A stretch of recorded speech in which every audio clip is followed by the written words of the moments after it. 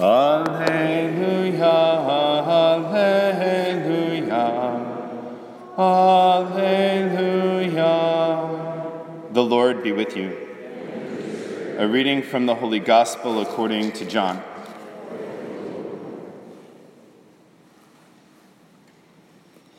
Jesus said to his disciples, I have much more to tell you, but you cannot bear it now.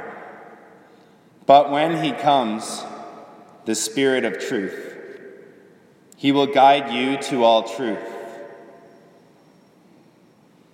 He will not speak on his own, but he will speak what he hears, and will declare to you the things that are coming.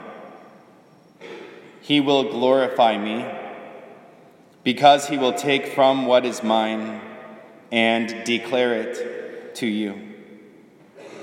Everything that the Father has is mine. For this reason I told you that he will take from what is mine and declare it to you. The Gospel of the Lord.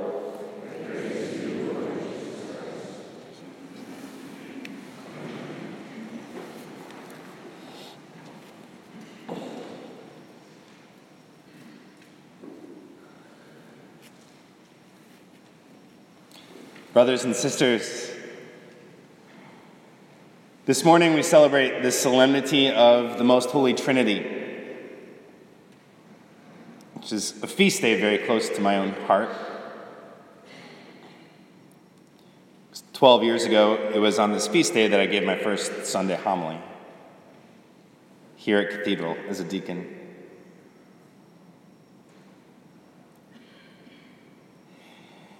And on this Trinity Sunday, it's an opportunity for us to reflect on the image of God and what it means that we're created in the image of God. And in our time, this theological truth is most important as we sort of navigate the faith in our own culture.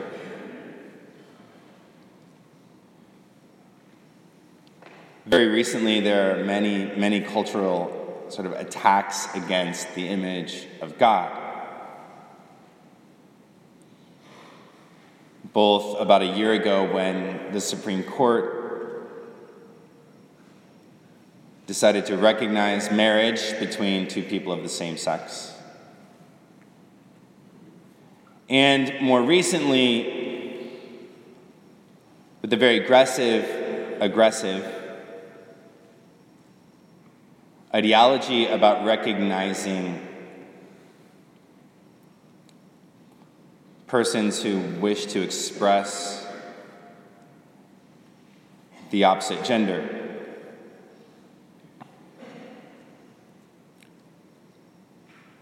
The way that we interact with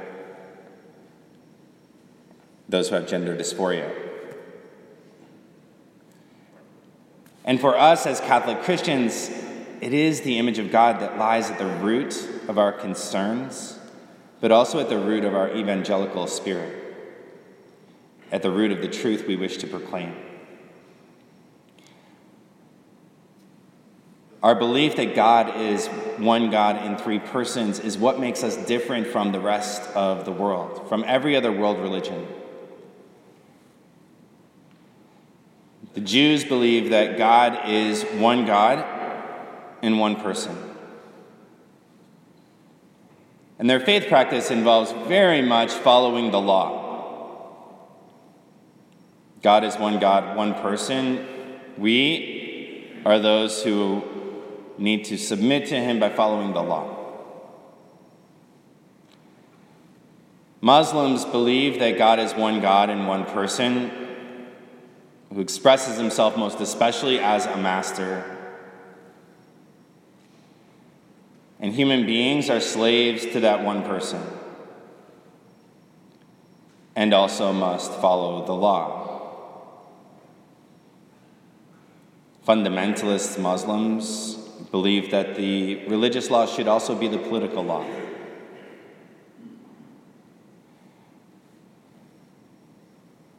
And then there are Christians who profess that God is one God in three persons, who have lived in a communion of love from all eternity. And they have invited us into that communion of love as adopted sons and daughters, not as servants, not as slaves, but as children. It's entirely different.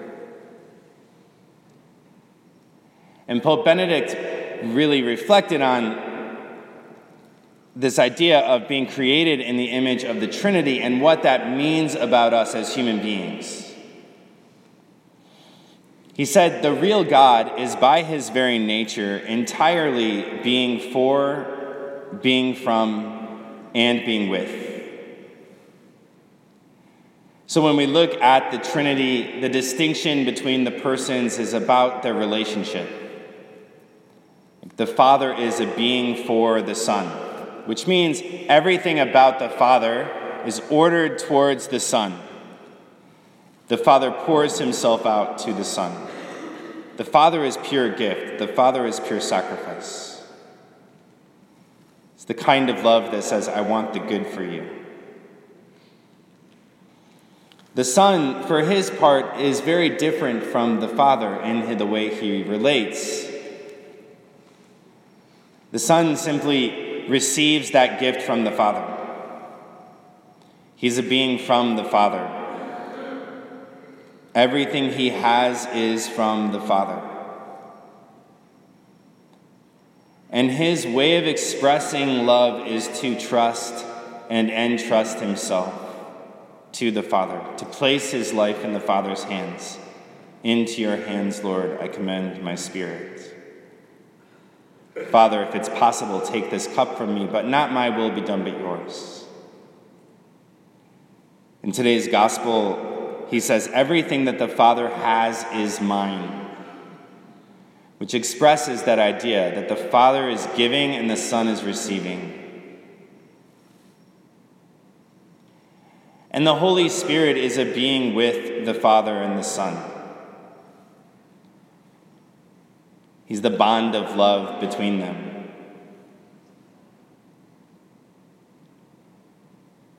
And so going on, Pope Benedict says, man for his part is God's image, precisely insofar as the from, with, and for constitute the fundamental anthropological pattern. What does that mean? That the image of God in us is the image of all three persons, and that we're created for love. We're created for relationship, but there's a pattern to that relationship in our lives. We first learn to love and experience love as a being from, as a son or a daughter who's born into a world. And the way we relate is to trust and entrust ourselves to our parents within the family. We learn that people are trustworthy, and we place our lives in their hands. As we grow and mature, we enter into relationships of being with others. In the friendships that we develop, it's more of a complementary relationship, a mutual giving and receiving. That way of love is perfected in marriage, in which two people promise to be trustworthy and to trust and entrust themselves to one another. And when that happens in the most complete and profound way, a third person comes forth from their union. And then we begin to love as parents, as mothers and fathers, who are being for their children. Parenthood is about sacrificing for the sake of children. it most profoundly images the love of the Father for the Son. And so through the course of our lives, all three ways of loving are present in each person who's created in the image of God. I cannot be a father unless I know who I am as a son. My vocation as a priest is about receiving from the Lord and passing it on to the people of God. I have to be a son in order to be a father. Our most profound identity is to be a son or a daughter. If we ask somebody, "Who are you?" the most profound answer would be to explain where we come from. We use our last names as a way of recognizing where we come from. As children, we learn to identify by looking around our environment for people that look the same as we do. I remember being young and my sister was about 2 or 3 years old, and she looks at me and she says, "I'm like you," because we both have blue eyes. So as she was learning who she was, she's looking around and she looks in the mirror and she sees she has blue eyes, and then she was looking for other people with blue eyes. To feel like she fits in or to feel like she belongs. Being a child is about feeling like we belong somewhere. In Jesus, his identity is Son of God. That's his identity. Everything else flows from his identity. He cannot be Savior of the world unless he's the Son of God. When he's crucified and his side is pierced and blood and water flow out, the soldier says, "Truly this was the Son of God." St. Paul says we have been made children by adoption over and over and over again. That is the core of our identity.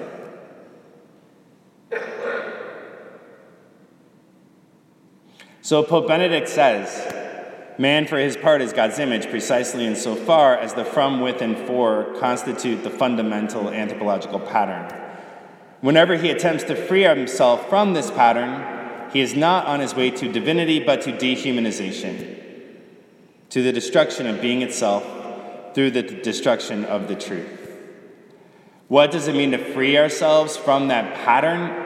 It means that we place our identity not in being from, not in being a child,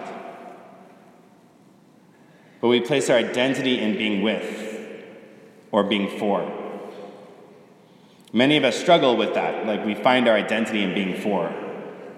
I feel like I have value because I volunteer a lot, or I feel like I have value because of all the things I do, or I feel like I have value because of what I've accomplished. But that is a break from the anthropological pattern. It's placing more importance on being for than being from. The recognition of marriage between two people of the same sex is a manifestation of placing identity as being with. When people identify with their sexual orientation, they're saying being with is the most important thing. What I'm attracted to. What I'm physically attracted to.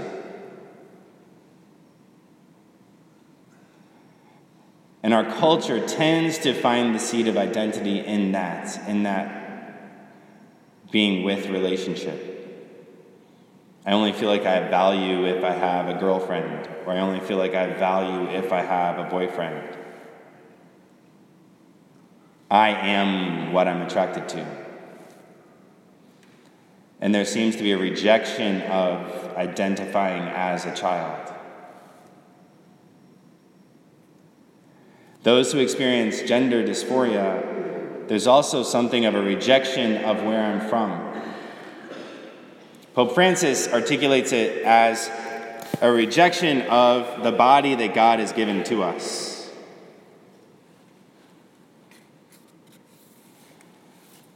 When secular people talk about this issue, they say that it's a feeling about who they are. But we don't have feelings in a vacuum. We have to have a feeling about something. And so if it's a feeling, it has to be a feeling about one's own body.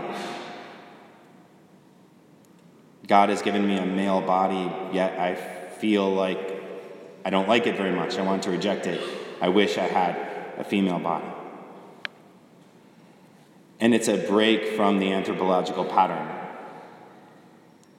There's a rejection of where I'm from, or a rejection of parenthood. It's also a distortion of who we believe we are fundamentally as human beings.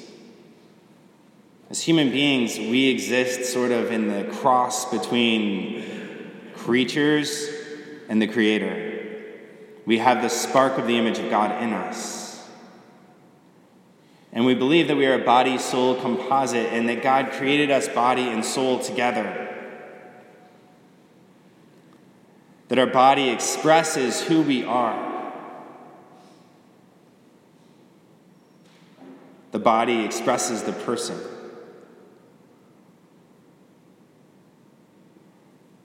The affirmation of gender dysphoria in our culture, what is it doing? It's saying that there's a total split between the body and the person.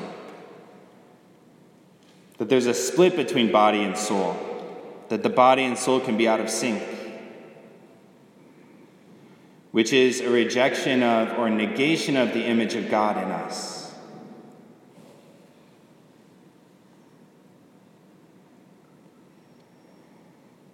That's who we believe we are as Catholic Christians, created in the image of a God who is love.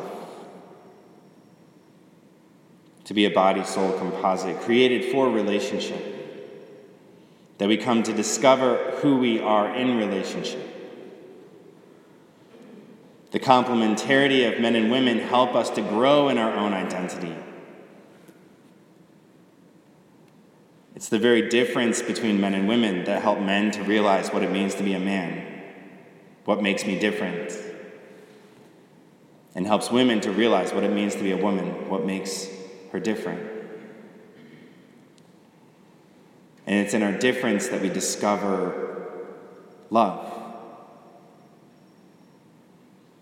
as a gift of ourselves to another.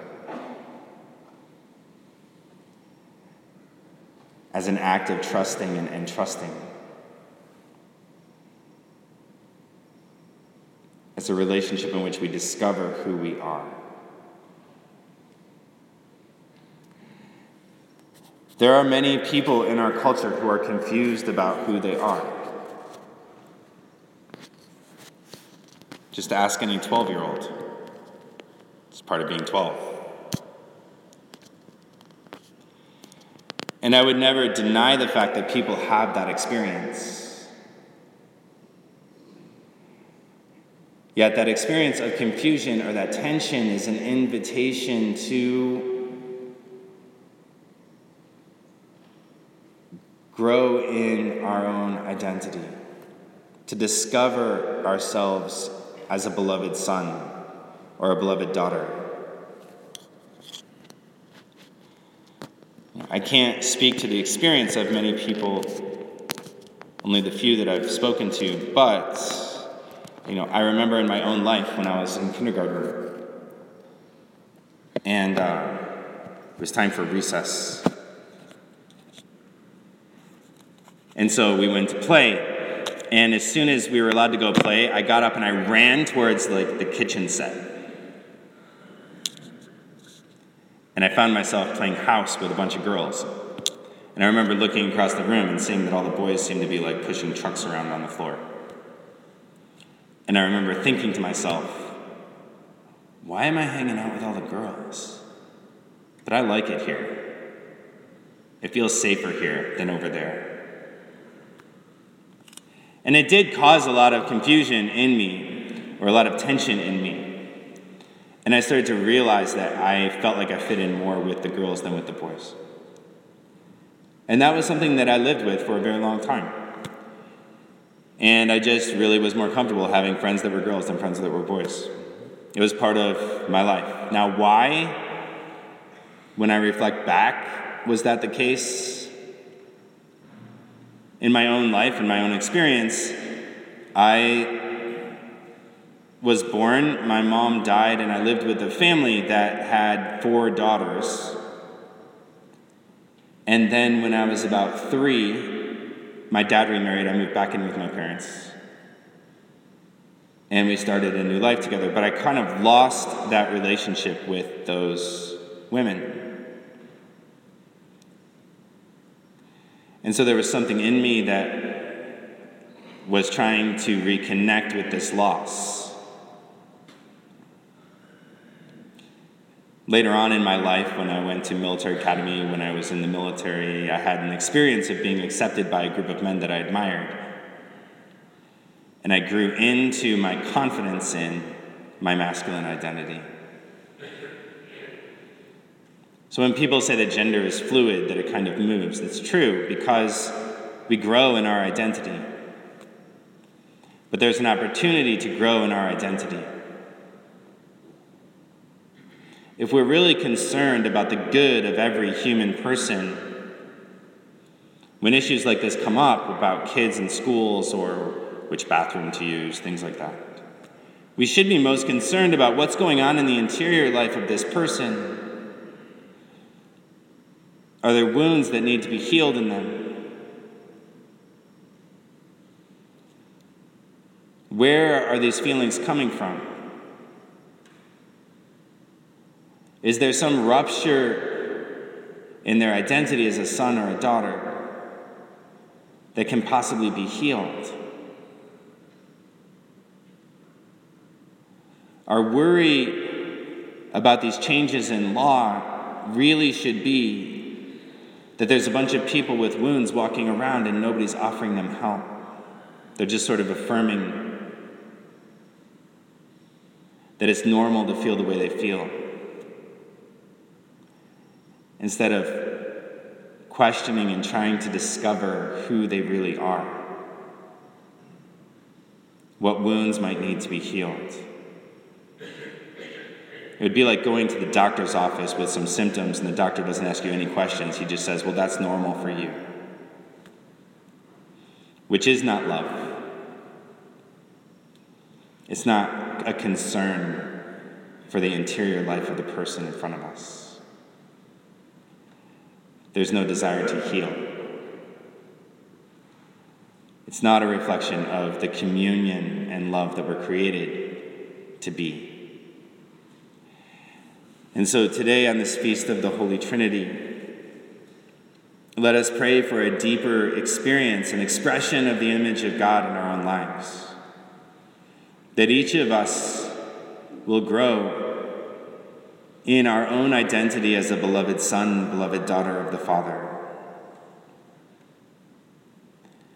That marriages will be strengthened in the way that they live out that interdependent love of a husband and a wife. And that parents will be given the courage to do whatever it takes to sacrifice for their children, to be that image of God's love and mercy in the lives of their children. The world needs the church to be a light of truth and love and mercy, especially in this time of uncertainty and confusion. Let us pray that our Lord continue to send His Holy Spirit upon us to heal us, that we might bring that healing to everyone we encounter.